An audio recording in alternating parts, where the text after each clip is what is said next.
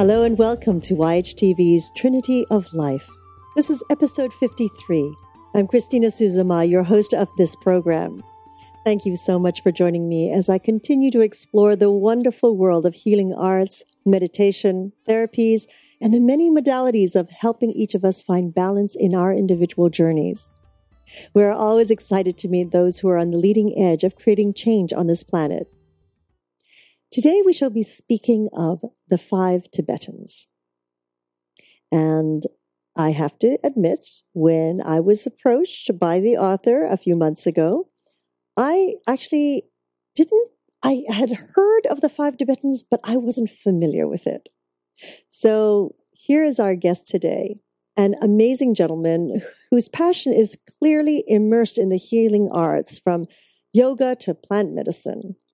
He has authored The 5 Tibetans over 30 years ago, and he continues to practice and teach this form to many individuals supporting communities throughout the world. I'd like to welcome Chris Killam. Hello, Chris. Hi, Christine. It's nice to be with you today. Thanks so much for having me on. Well, thank you. We are honored. I don't know which to call you, yoga guru or medicine hunter or a man of the world. Chris is good. I respond to most friendly titles pretty well. Most friendly titles. That's good. So, Chris, can you share with us a little bit of your background and your history? Do you want a yoga background, or do you want a sort of a sprawling human epic story? Which one works for you? Oh my. Me personally, I love the human epic story. But you know what we can do? If we want to focus on the yoga background, since we are speaking about yoga, oh my gosh, everything you do, it is yoga. So it's sort of that balance that we have to find today. Why don't we start with the yoga background? All right. I started practicing yoga daily around, the summer of 1970, actually, which is a little bit of a while ago. But I came to yoga through transcendental meditation, and also got hold of a book, Richard Hittleman's 28-Day Yoga Plan. And because I was very enthusiastic about yoga, I thought, well, why do in 28 days what you can do in 4? So I basically went through the whole book and, did everything and discovered that I could actually do it, which was a delightful surprise for me, because as a kid, I sat a lot in Lotus, and I also did plow pose a lot in front of the TV. I don't know why, but I did. And but other than that, I really didn't have any yoga background or training. I had a natural fascination for it. And once I started, it was like a fish discovering water. It was just an amazing experience for me. And that, as you know, was 43 years ago. And I have, from that time forward, maintained a yoga and meditation practice daily, and have traveled all around the world in my work investigating medicinal plants, practicing yoga. When I walk into a hotel room or someplace, that the very first thing I do is figure out, okay, where am I going to practice? And my yoga got a substantial boost in the 70s when I lived in a yoga ashram for just shy of 5 years. I actually lived in a Kundalini yoga ashram, first in Massachusetts and then in Atlanta. And we were fire-breathing nuts. We practiced. We got up at 2:30 in the morning, practiced for 4 or 5 hours every day, and then I taught classes. So there were a number of years where my daily routine lasted anywhere from 5 to 8 hours, depending on the number of classes I taught in a day. And while I really think that's extreme, it gave me this tremendous boost for practice, so that when I sort of backed down to something more reasonable, like a 2-hour daily practice, it just became very, very easy and not a strain. So I have found yoga a constant companion. I've found the original Yoga Sutras to be rich in life wisdom that is really beneficial and valuable for me. And I've found people in the yoga community to be generally very sweet and kind and humane. And once in a while, I get called out of mothballs to go teach at something like the Midwest Yoga Conference. And I always have a very good time. I mean, yoga is very different from when I got involved with it, but the spirit of yoga persists, and I find, that I'm delightful to be one of the many participants enjoying yoga and spreading the word. Now, I'm curious. Now, were you were raised here in the States?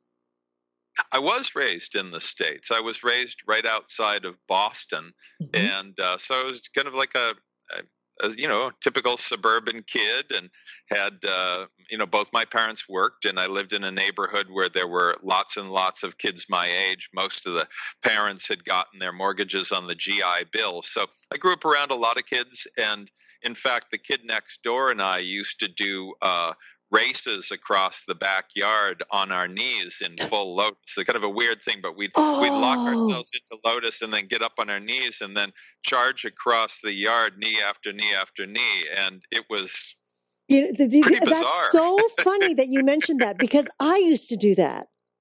Really? You just brought back like a moment in my life that I was locked back here somewhere. Well, yes. There are no new ideas under the sun, you see? Wow. There you go. But now your parents, were they even into any kind of health or yoga or anything like that? Well, actually, they were into healthy eating because my dad was a type 1 insulin-dependent diabetic. So he had to eat clean food. He couldn't eat sugar. We rarely had desserts. We always had salads. I mean, today, you would look at what we ate and say it was a relatively clean diet, not much by way of fast food or processed food. And that awareness, that understanding of the dietary connection and the health connection proved very valuable later on in life as I made my way into the natural food sector and do what I do now, researching natural medicinal plants around the world. Fantastic. And no siblings? No siblings. I proved to be, just so enough. Much that we couldn't possibly do this twice. So. Oh, but isn't that interesting? How fortunate that through your father's situation that you were actually gifted with such clean eating. Yeah.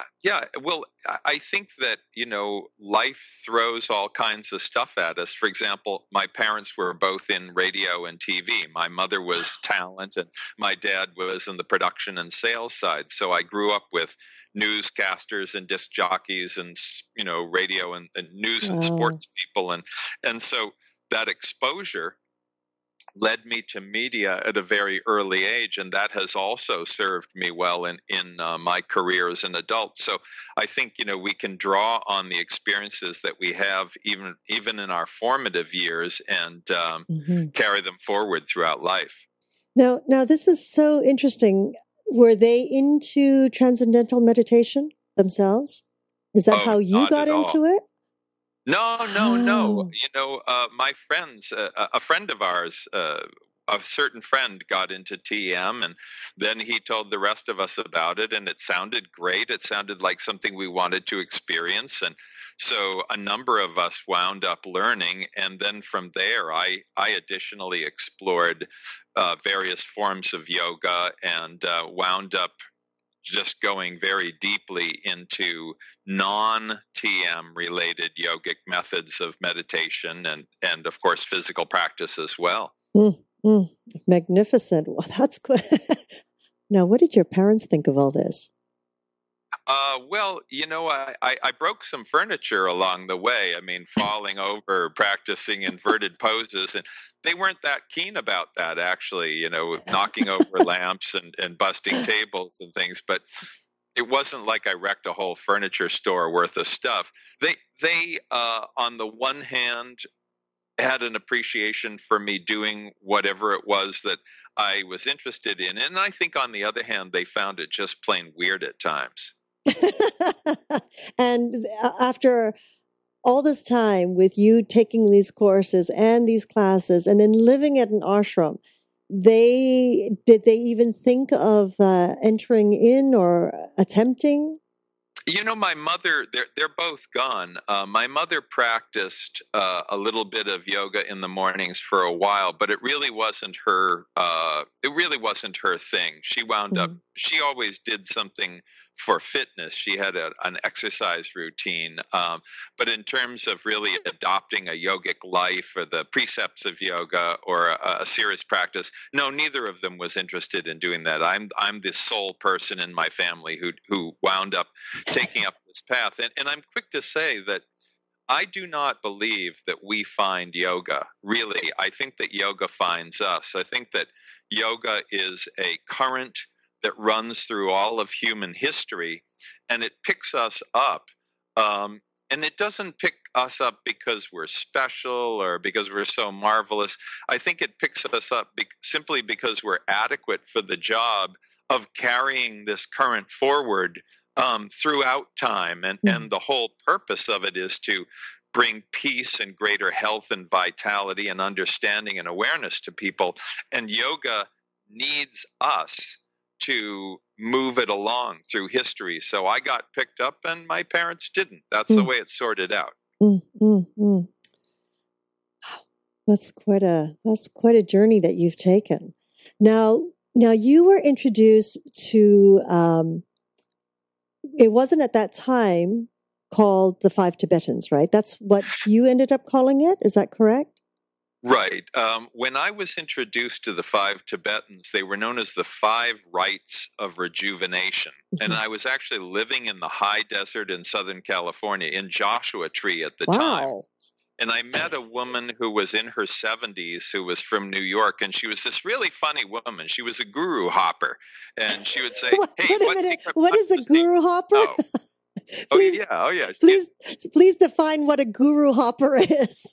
She had been to every guru there was, and Swami Satchidananda and Maharishi Mahesh Yogi and Vishnu Devananda and that crazy guy who started Ekankar, and you name it, any guru that came through, any secret mantra that was to be learned, any initiation, she had done it. And she was very funny. I mean, a real character. And she was, on the one hand, a lovely and warm-hearted and spiritually aware woman. And on the other hand, she was just like a comedian. And she would tell me her experiences of being with this particular teacher or that particular psychic. And she was sort of an endless fountain of amusement. And one day she said, I got something I think you'd like. And she gave me a little book by a guy named Peter Kelder. And this book had been published in 1935, and it was called The Five Rites of Rejuvenation. And the very first thing I thought was, wow, really bad title. But the book, it was illustrated, and it described these methods that you would practice every day, and that they enhanced overall vitality and youth and strength and energy. And I found the story compelling. So around... well, this was in 77. I practiced them a couple of times, but I started to practice them daily the following year. And I was teaching yoga. I'd been teaching yoga since the early 70s. So I incorporated the Five Tibetans into my practice. And I also thought Five Rites of Rejuvenation, bad name, since they supposedly came from Tibet. I called them the Five Tibetans. So, I'm the person who actually named the Five Tibetans the Five Tibetans. So, and I've been practicing them and that makes sense, though. Yeah. It makes sense. So, when I kept meditating, going, where have I heard this from? Since I met you, it's like, where have I heard this from? And it finally keyed in. There was a lovely woman in her 90s that I would do Zen meditation with. And she was a yogi. She was the one who did the Five Tibetans every day. And she says, oh, yes. And, it just came to me like last night, oh, it was Marie. She has since passed, but she was in her 90s when she did. But even in her 90s, she did it. She did an hour of yoga every day. But she faithfully did the Five Tibetans every day. Well, they're a remarkable series of methods. They take about 10 minutes to perform. Most physically fit people, and reasonably fit, I don't mean super fit, can do the 5 Tibetans. And I always finish my practice with them. Every day, the last thing I do to round out my my asana practice and my practice of different methods drawn from varied traditions is practice the 5 Tibetans. Now, you launched this book in the 70s, 76, is that correct? No, 78? actually, the 5 Tibetans, the book itself is a little bit more than 20 years old. I've been practicing these for 35 years, I but see. It's about 20 years old, and I call it sort of the little book that could. The 5 Tibetans is now in 27 languages. It's published in more countries than that. I mean, I have volumes of this that I can't read in Japanese and Cyrillic and alphabets that I don't even understand, let alone languages I don't understand. And I've seen it for example, in bookshops around the world. I saw it in the Bombay airport bookstore, which made me very, very happy. I was really kind of excited that I was bringing yoga to Indians. I thought that was a good sign somehow. It's a simple book, and intentionally so. It has methods of meditation in addition to describing and photographically illustrating the 5 Tibetans. And really, my objective was to give people a simple volume that they could use for powerful daily practice, and a practice that would not be exhaustible, something that would keep giving energy, keep imparting inspiration, keep enabling people to go deeper. And according to the feedback I've gotten, that mission has been accomplished. So I'm very happy to have participated in the yoga scene in this way with this particular book. Oh, absolutely. Now it's 27 languages. That's fantastic. Well, Yeah, I'll definitely have to see which languages and how and where to get them because of the different communities that we have, around the world. Sure. So now wow, this is just amazing. Now, did the form that you have and that you've written about in the 5 Tibetans, was it altered in any way from the original form that you had learned? Well, in the original book, there was no specified breathing, and I knew that was incorrect. And I had practiced some Tibetan yoga, and I had practiced some Chinese Qigong, and I knew that the breathing in both of those was somewhat different from the breathing, let's say, in a majority of Hatha yoga practices. And so I applied breathing to the 5 Tibetans. Some of it, when people who are used to just practicing, let's say, more conventional methods of yoga, try the 5 Tibetans, they wonder if the breathing is backwards. Inhaling for example, when the legs come up instead of when the legs go down. But I was faithful to what I had learned in other methods of Tibetan yoga. So I did modify these that way, and that was the only modification I made. I have seen on the internet, there must be at least 15 or 20 different versions of the 5 Tibetans now on YouTube, people showing them visually, and I have yet to find any one in which there isn't at least one mistake. So in terms of foot placement or body movement, so I'm always encouraging people to practice these correctly and to incorporate the breaths as I have. Wonderful, wonderful. Yes, I believe the breath would be a very valuable thing that you've added in there, because really all yoga practice, it does evolve around the breath, right? It does. And it's funny too, though, Christine, we have drifted in our practice of yoga in this culture. It's become a very physical thing. And if you've read the yoga scriptures, if you actually go back to the original texts ever written about yoga. Asanas and the physical forms represent a very small part of yoga practice, not a significant part of yoga practice. In fact, every major yoga scripture says that there are only two essential asanas. One being Siddhasana, which is a sitting meditation position, and the other being Lotus, which is a sitting meditation position.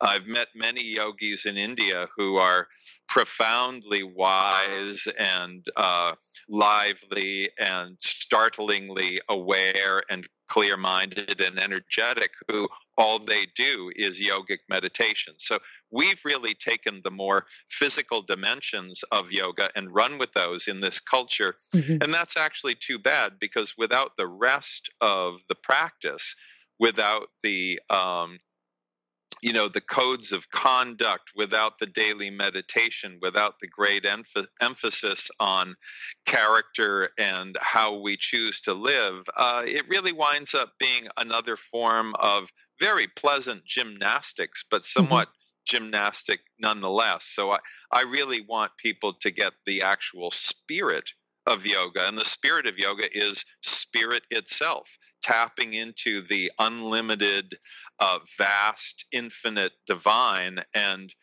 having that constant connection to govern everything that we do and everything that we are in our lives. Beautifully said. Very interestingly enough, I used to teach other forms of workouts, things like that, everything from jazzercise all the way up. And every time someone mentioned yoga, I mean, I had a yoga placed in front of me when I was maybe about 10 or 11 years old. And I'd look at it and go, oh my gosh, these people are turning themselves into pretzels, and I'd go, I can't do that, and I could remember, I think it was my sister-in-law that said, but you can, you're young enough to do that. And I'm like, why don't you do it? If that's the case. And it just turned me off. The pictures and all would just turn me off and go, that's like, as you say, it's like gymnastics. And I'm going, no, my body won't flex like that. And et cetera, et cetera. And through the years, it was the same thing. No, I'm not interested in yoga. No, I'm not interested in yoga. And yet I ventured into the healing arts of body work, of metaphysics, et cetera. And one day I wanted to support my fellow colleague that just opened up her yoga studio. Have to, being Asian, I have to give face, right? Sweet. And I went. And she was teaching the form, is called Shivananda. Mm-hmm. And I went and said, okay, you can do this. And because I had already been practicing Zen meditation for a while, and different forms of meditation, and connecting through healing arts, working on people's bodies and connecting in, wow. I was so locked in and she began her classes with breathing exercises first, with pranayama first. Mm-hmm. And already, being caught up in a lot of lung issues as a child, I could feel both sides of the lungs open up. Everything begin to open up. And then into the asanas. And as I'm doing these asanas and watching and following, I could feel the connection and all the chakras aligning. And I was like, wow, what is this? And by the end of class, impressive. Amazing. I just sat there and she looked at me and goes, well, and I looked at her and said, that was simply amazing. And she looked at me and she said, was it? I said, now I'm concerned that I would get too immersed in it now. Because the balance, being involved again, as I say, in the metaphysics and being quite aware of my own body and how each asana, I got it already. It was a meditation. Every pose was a meditation. And the breath work that went with it was magnificent. And that day changed my whole outlook on what yoga was. Hence why Yoga Hub came to be. It sounds like your friend taught a really great class and did it right, which is a wonderful thing, so that you had a great experience. And that it is those great experiences that turn us on and carry us for a long time in practice. Yes, I do believe that. And And I agree with you that the way that yoga has been taken on in the Western Hemisphere is very much about the physical form. I do believe the reason why that her studio didn't reach a climax of like many studios have here on the West Coast is simply because of the style that was taught. It wasn't aggressive. It wasn't the workout. It was so. You did get a good sweat. Yeah. Even in yin yoga now is you get a good sweat when you're doing it right. But people want that pumping, one asana to the next, to the next, to the next, right? Right. Sort of more like a cross-training thing rather than it being a work-in, which is what it really is. Yeah, a work-in. I like that. So now with the 5 Tibetans and some of the poses in it, and it's always there are actually 6. Well, there is a 6th method that you can do that it's not necessary to practice at the time that you practice the 5 the 5 Tibetans. And that is ostensibly for monastic people who are not having sex and want to suppress their sex urges, which clearly is not me, but in any case, there is a 6th method, but the 5 Tibetans as a unit of 5 physical exercises that are sequential and that you don't vary. This is a self-contained group that you can do every day. So now there is a saying, I do believe, that to practice basically and bring in that sexual energy, which is the Kundalini energy basically, and to hold it is also extremely powerful. Well, I personally don't believe that the Kundalini energy is sexual energy. I mean, I think that energy manifests within us and around us in a multiplicity of forms. And certainly we can use any of the energies that arise within us for practice, whether it's sexual energy, the energy of ambition, even stress energy. My experience of the Kundalini rising, and I've been fortunate to have a number of Kundalini experiences over my years, I don't detect any sexual dimension to it. It pretty unerringly starts at the base of the spine and rises up through the spinal cord itself to the top of the head and out. But there are people who make the claim that the Kundalini is sexual energy. I think that it originates in a similar place as the sex organs, but I think it's a bit more complex than that. Nonetheless, we can conserve our energy, or we can waste our energy depending on how we live and the behavioral and thought choices we make. And certainly if a person is just kind of squandering their sexual energy, they're going to have less energy for practice as well. And now, what would you feel are some issues that people might run into when they are first learning the 5 Tibetans? Well, I think that the first one, Christine, is the very first method itself, which is a spinning method where you stand and you extend your arms straight out to the sides and you spin in a clockwise direction. There are very few people who can do that the full 21 times the first time they do it and not fall over or fall down. That's how I broke furniture, actually. It's a great method for just, flying over the coffee table. I think people, myself included, people like to sort of have it all at once. And I've met a number of yogis who have started out trying to do these methods the full 21 times each, which is the number of repetitions, and have run into difficulties because they're not familiar with these methods. It takes a little bit of time. within a week or two, you can certainly be doing that if you're a trained yogi, or a little bit longer if you're not. I think so. I think impatience is one thing that people come up against, and inevitably, people do fight practice in general. I mean, I find that people fight meditation practice, they fight yoga practice, whatever their discipline might be, whether it's Zen or Kundalini yoga. There's often a little resistance to practice itself, and I believe that's because practice dissolves the sense of self more and more and more over time. But I think initially with the 5 Tibetans, it's just getting used to the methods, practicing them correctly, and not being in a super, super hurry to do them 21 times a piece when they're brand new in your life. Mm-hmm.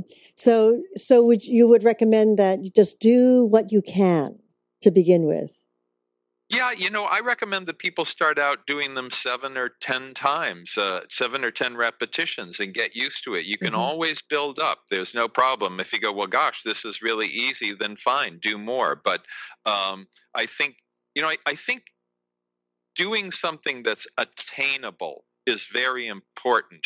I've met people who've, say, come to one of my yoga workshops and they say, I'm going to go home and practice yoga 2 hours every day. I know that person is not going to be practicing because they're setting too high a bar for themselves. The person who comes away from a yoga weekend and says, I could start out doing 20 or 30 minutes, maybe like 4 days a week. That's the person I suspect will continue practice because they're setting attainable goals for themselves, something that's easily achievable, and so they can stick with it. So part of the challenge is to make sure that people don't take on so much that they wind up terribly discouraged and quit entirely. Absolutely. So for those people who, members of my family, who just tend to avoid a lot of physical exercise. When I went through your book, Chris, I looked at these and I looked at the poses and I thought, wow, this is like so wonderfully condensed and so well balanced that if you told a person that this wasn't yoga, they would have no idea, would they? Well, I think that may be so. I mean, some people would probably pick up on the similar appearance of some of the methods, but these could also just be a self-contained physical drill. Like some sort of a little fitness drill. I mean, they do have that appearance. The difference is that they really open up the centers of energy within you. So you have an energizing, clarifying, harmonizing experience. And that isn't always the case with any, say, 5 random exercises practiced together. Right. So there is an integrated whole body, mind, spirit effect that takes place with these. But yeah, I think you could probably sell these to people as something other than yoga. They might not know. Yeah, because it just says 5 Tibetans right now. Right. You could say, hey, this is something that Tibetan farmers practice to stay healthy in the fields. There you can probably get away with that. Right. Well, definitely, clearly, it shows the vitality and longevity. I mean, you clearly show that. Just, in your whole being, you radiate with the energy and you look fantastic for teaching this for so many years. Well, thank you. I mean, I think that part of the benefit of yoga practice is being able to share that energy in a variety of ways. And I mean, you obviously have that. There are many other yogis I've met that have that. And it's sort of like that line in When Harry Met Sally, I'll have what she's having. When you see people who are turned on, who appear happy, who appear healthy, who have lots of energy, who are positive forces, who walk into a room and somehow tip the balance in favor of the positive rather than the negative, and from whom people come away from conversations going, wow, I really enjoyed that person. If you can be that, then that is basically the proof of yoga practice in daily life. I mean, I think that the monastic days, the guru days, I think they're totally over myself. And I know there are people who disagree with me, but I think this is a time for right action and right living in society where everybody needs positive and supportive influences. And yoga can't just be a self-satisfying thing that we do to get ourselves high and go, wow, I really got loaded in that class or whatever. You know, that's not a worthy mission. That's a really lousy mission, actually. It's, hey, you know, now that I'm practicing, now that I'm meditating, now that I'm doing these methods, I understand more the interconnectedness of all things. I understand more the need to be a humane, compassionate, thoughtful, loving person in this world. Those are the real yogic goodies. If those don't happen, it's not yoga. Oh, thank you for sharing that, Chris. I think you hit on some very juicy morsels right there. And I'm all for juicy morsels. Oh, yes, those are wonderful, wonderful morsels, delicious. Because I feel that is really what's lacking. And when I hear the conversations about yoga, especially because we call ourselves Yoga Hub, the first thing is asked is, "Oh, you're a yoga teacher. Oh, you know." It's like, no. We are the new media for health and wellness. It's like, yes. But why do you call yourselves Yoga Hub then? I said, because that's what yoga represents, balance in life. You know? Sure. So, through practice, and with what you do in your life, which is plant medicine, Chris, that we hope to be speaking in depth with you about in the next shows coming up. The integration of food with the process of like the 5 Tibetans or a wonderful yoga practice, how it is also able to help us balance body, mind, spirit. Can you speak a little on that? Well, sure. When you consider the traditions of yoga, so the originating traditions are found in India and Nepal and Tibet and China. When you consider them, there was no such thing as practice without attention to the foods you eat and the medicinal plants that you use. In fact, in one of my favorite yogic books, Tibetan Yoga and the Secret Doctrines, which is a very large volume that gives a number of the key Tibetan Buddhist yoga teachings. It says that a yogi must know the medicinal plants. And I think that understanding the role that diet plays in health and understanding the judicious use of plant medicines is absolutely essential. It's just like right conduct in yoga. You don't do a bunch of yoga and then go out and beat people up for fun on a Saturday night. That's not yoga practice, you know. That's not what happens. And if you're actually living an integrated yogic life, then by definition, you're also working with the medicinal plants. These things can enhance all aspects of personal health, whether you're talking about digestion or mood or respiration or cardiovascular function or immune function or energy, stamina, endurance, alertness. And so as you're practicing, if you're also integrating the use of medicinal plants, and there are 50,000 plants around the world that are used as medicines, then you have an advantage, and you're actually, you know, engaged in an integrated yogic lifestyle rather than just certain select aspects of yoga, as, you know, for example, asanas and physical methods. So from my standpoint, having read and greatly appreciating the original yogic scriptures, the Hatha Yoga Pradipika and the Yoganu Sasanam and the Shiva Samhita and the Garaksa Sataka, these other foundation texts of yoga that really describe it in its fullness, it's very apparent to me that the plants and the dietary measures go hand in hand with the rest of practice. A question, because of your knowledge in plant medicine, the difference, not just in the plant medicine, but also the yogic styles between the Tibetan and the Indian? Well, what I see is that the regionalization of yoga has a lot to do with weather. For example, if you go to South India, the yoga that's practiced there involves extreme flexibility, which makes sense. You know, if you go to a hot tropical place, you're much more loose and flexible than if you're in a cold place.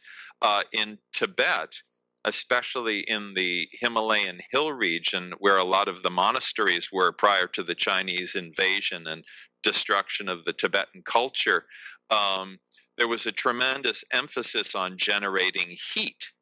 So you have, you have heat generating methods that you don't have in the South, because the last thing they need in the South is to be hotter.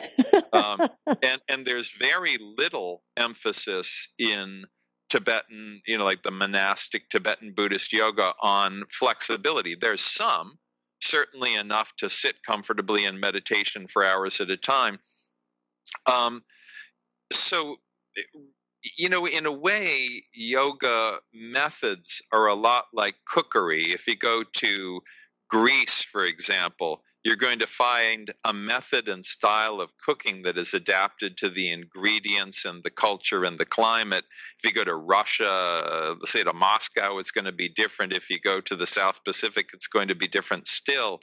The yogic methods arise out of a fundamental and essential principle that we are all spirit in a body, and that practice helps us to be aware of and completely integrated consciously with that spirit. But the actual methods themselves may vary tremendously. And I have, determined that much of that has to do with something as simple as weather and climate and outdoor temperature. Mm-hmm. Well, that I mean, when I lived sense. in the yoga, I'm sorry for interrupting. Yes. No, go ahead. What you were saying? When I lived in the yoga ashram in Western Massachusetts, we didn't have a lot of money, so we didn't spend a lot on heat. And so we did a lot of methods that made us hot, because otherwise we were cold. So it was kind of necessity is the mother of invention here. And I certainly find that as I transition from winter here in New England, which is where my wife Zoe and I live, to spring and summer here, that my practice annually kind of shifts to more flexibility-oriented methods as the season gets warmer. Makes sense. Well, here in California, we stay pretty warm. Yeah, it's true. Yeah. And your wife practices as well? She does. She started practicing when we got together, and, she's having her own experience of discovery with yoga practice. And I'm basically around to offer guidance. And other than that, I'm pretty light touch in the matter. Sometimes she'll say, hey, I really want to learn some new stuff. And so I'll show her some additional things. We meditate together at night. And that also just, I think, helps with everything else in our lives. Questions has just come in. May I share them with you? Yeah, please. What are the similarities of the spinning to the whirling dervishes? Well, with the dervishes, they go and go and go for hours at a time. I mean, I've seen Sufi dancers just spin, for like an hour, and wow. And it's really a freeing, remarkable, ecstatic thing that they do with, and so the spinning itself is somewhat similar, but in the 5 Tibetans, you only do it for 21 times. And I'm quick to say that these were the instructions that Peter Kelder outlined in his original book in 1935. And there are no other guidelines than that. Pretty much everything derives from what he described. So what would happen if you did each of these 1,000 times a piece? I have no idea, really. I've always practiced the 5 Tibetans the way they were described, but certainly I have at times just for fun. In fact, a few times when I've done presentations for groups, I've just stood up on a stage and spun for 5 or 10 minutes and talked, which people find endlessly amusing. But I think the similarity is that the spinning is spinning, but in the case of the Sufis, they're doing it as a method of ecstasy for long, long periods of time. It's amazing. Yeah. And it's so interesting because I remember being taught a long time ago that even with children, like with babies, people are very careful and cuddle their little newborn babies, were to actually hold them and spin with them. Well, this is exercise for the inner ears, for the eustachian tubes. It's like doing inner ear push-ups, really. It is the case that if we don't use different parts of our bodies, we will lose function with them. And we see a common health problem among elderly people is that they lose balance, they fall down, and they break bones. And this is very serious. If you can maintain strong legs and strong posture, and also maintain good balance by doing balancing poses and by the spinning, you can help to avoid a very, very common health problem. I think it's hard when somebody's in their 20s or 30s or even 40s to imagine their 80s or 90s and to think when they practice and not only have the integrating conscious experience, the whole experience of spirit, but also to be aware that they're making an investment in something that hasn't taken place, that is decades from now. Yes. But we can practice these methods to make our senior years far more bearable and enjoyable. Well, I got to tell you, I can't wait to get my 87-year-old mother to spin. Just have her spin 3 times slowly to start. Oh yeah, because that's true. The hearing starts to go, and they don't believe that it can improve. Which that's the sad part of the society today is like, oh, I'm old now, or that's what they're led to believe. And of course, our medical system sometimes doesn't help in that manner, where they go, oh, well, just keep disintegrating. It doesn't. Sure. Well, and also you do encounter a lot of doctors and people who are healthcare practitioners who are in very poor health. So their expectations of what is possible are extremely limited. I mean, I've been fortunate to spend time with some very senior yogis. One man who I spent 3 weeks with, a Swami who was 83, had been practicing yoga since he was 18, and he was spectacular. And the thing that impressed me about him was his unflagging kindness. And I thought, wow, I'd like to be half the person this guy is when I'm his age.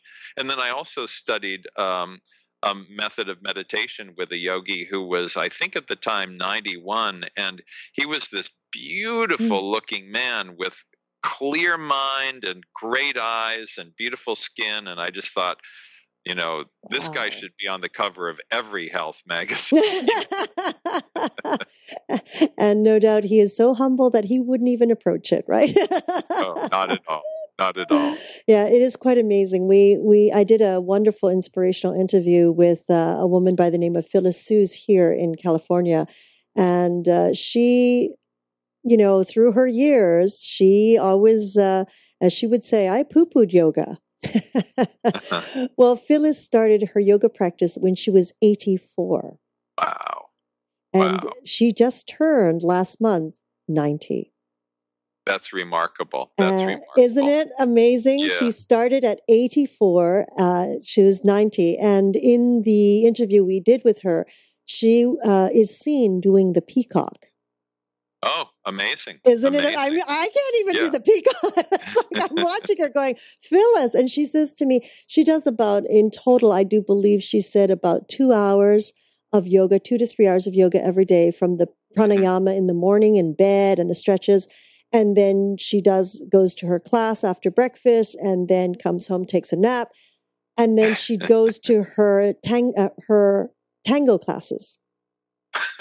And she's a tango dancer, and she says, I will not be able to tango if I don't do my yoga. Right. So they go hand in hand, and that's her full day. That is fabulous. Isn't it? Well, I think it is never too late. But of course, it's a tremendous privilege and advantage to take these things up earlier. I mean, however it is that, you come to it, in your case through Zen meditation, which I think probably gave you innumerable practice advantages, or in my case, shortly after becoming initiated in TM, whatever it is that can move us into yoga practice, if it's something that we can do earlier in life, I think that just makes everything else in life that much better. Yes, I absolutely agree with you. We had a comment that came in. So this is a great practice for someone with terrible equilibrium? Well, I think that if a person has terrible equilibrium, then they certainly know one of the potential problems that they face as they age. And in that case, I mean, if a person has really bad equilibrium, then I would suggest that they try spinning, 3 times really slowly. I mean, turtle slowly. You can always start someplace. You can always start doing 1 push-up. I would say that if a person has bad equilibrium, they already know that they're going to encounter difficulties down the road. So getting into the spinning now could be a tremendous preventive thing to do. Mm-hmm. Wonderful. Another question that came in. How do you find and create a well-rounded yogic practice? Well, that's a great question. I mean, I sort of like what Bruce Lee said about the martial arts. He said, absorb what is useful. All the time people say, what kind of yoga do you practice? And I say, yoga. And, they want me to say, oh, I practice Ashtanga or Anusara or Iyengar, whatever. No, yoga. I have found that I have a wonderful practice derived from classical Hatha yoga and Kundalini yoga and Tibetan yoga and Chinese Qigong and methods that I've learned from different systems, including Iyengar and Ashtanga and others. And I've put them together in a way that is satisfying and whole for me and that works for me. I think that a lot of yoga appeals to certain temperaments, one more than another. So if a person is new to yoga, then I think it's worth trying different styles and methods and finding out what you like, and not being conned into believing that any one of them is the superior system, because that is not so. It's never the case that it's the yoga system that's superior. It is often the case that the yoga practitioner has superior attention. So I think try out what you like. You might find that eventually, after doing a whole number of classes, you want to create an amalgam that is yours and yours only, which is how all these systems ever got designed in the first place. Somebody did that.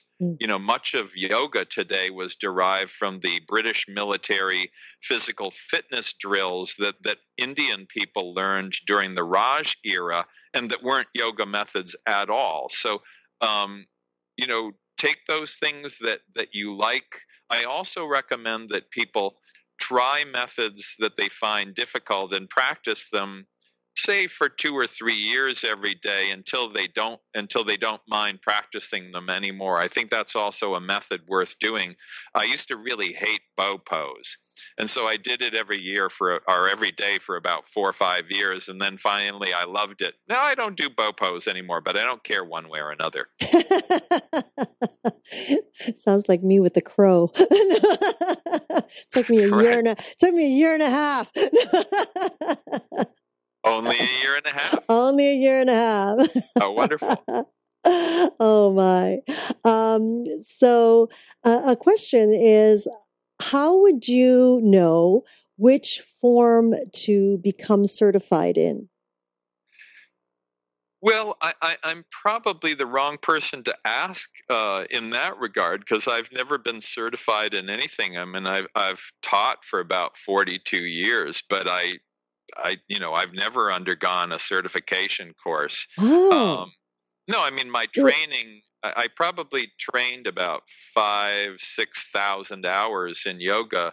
So studying with other people, but I don't know. I'm neither a fan of nor a critic of certification. I would say pick a system that you like if certification is what you want. And more importantly, pick a teacher that you can respect and you can trust. In the yogic scene, as in all other scenes, there are opportunists, there are egomaniacs, there are people who are in it for the money. And then you have a lot of sweet, lovely, high, humane, wonderful people who are doing it to spread the Dharma. It's the latter person that I want to study from. I would much rather study from an unknown whose heart and mind are completely intact than study with somebody who's a celebrity who needs a Rolls Royce and flashy jewelry to get around. Mm-hmm. Well, that was a wonderful answer. Thank you. So we're coming to the top of our hour, Chris. Is there anything that we didn't cover that you would like to share with our audience? Well, I think it's that yoga helps us to realize the sacred in daily life. Yoga doesn't create union. The union is always there. I mean, we're never not a part of the universe. We're never actually separate from anything else. But we don't realize that unity. And yoga helps us to realize that unity. And the realization of that means that we live that unity. So we live more humane, we live more compassionate, we live more thoughtful, we live more wise, we don't take advantage of others. So really, you can draw from this deep, ceaseless well of inspiration and life and divinity. And I can't think of anything that's more wonderful than that. Lovely. Thank you so much for sharing that, Chris. Oh, it's just been wonderful spending time with you. Thank you. Same here, Christine. I've enjoyed it. Has an hour flown by? Is that what has taken place here? An hour has flown by. Okay. It's kind of like when you meditate and then the gong goes off and you go, I thought I just sat down. Wait, stop. Well, thank you so much, Chris, for honoring our community. It really is a joy. And I just wanted to hold up your book here to show everyone. And we will also have the links to it. Now, I'm assuming, is this available through your site as well? Yeah, you can go on to medicinehunter.com, which is my website, and there's a whole yoga section there too. But you'll find the 5 Tibetans in the book section. You'll find the 5 Tibetans on Amazon.com, Barnes and Noble. The publisher is Inner Traditions. They do a lot of yogic and spiritual books. It's pretty easy to find. I mean, like I said, it's in more languages than I can read. So, oh yes, I can't wait to find the Chinese versions of this. Right. Well, you can understand them. I can't. No, actually, I can't. But I'm dealing with the whole community and trying to raise awareness in the community. Okay. So it'd be wonderful. Sure, I want to know what the Tibetans think about all this. Well, actually, that was something I wondered too, and I wrote different people over time. Trying to get confirmation that these actually were Tibetan in nature. And I eventually got word back through somebody from a Tibetan Lama who said, oh, yeah, no, I know these methods. These in fact are Tibetan in nature. So that's the best information I've got. Well, if I run into anyone who is Tibetan, I will definitely ask them what they think about your book in 27 languages. So thank you so much, Chris Killam. And we look forward to having you back here on YHTV, whether it be here on Trinity of Life or the Magical Medical Tour.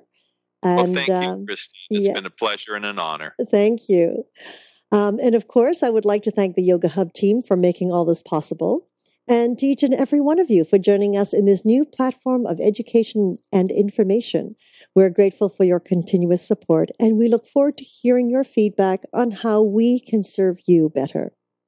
We invite you to join us live on Tuesdays for Magical Medical Tour at 10:30 a.m. Pacific, 1:30 p.m. Eastern.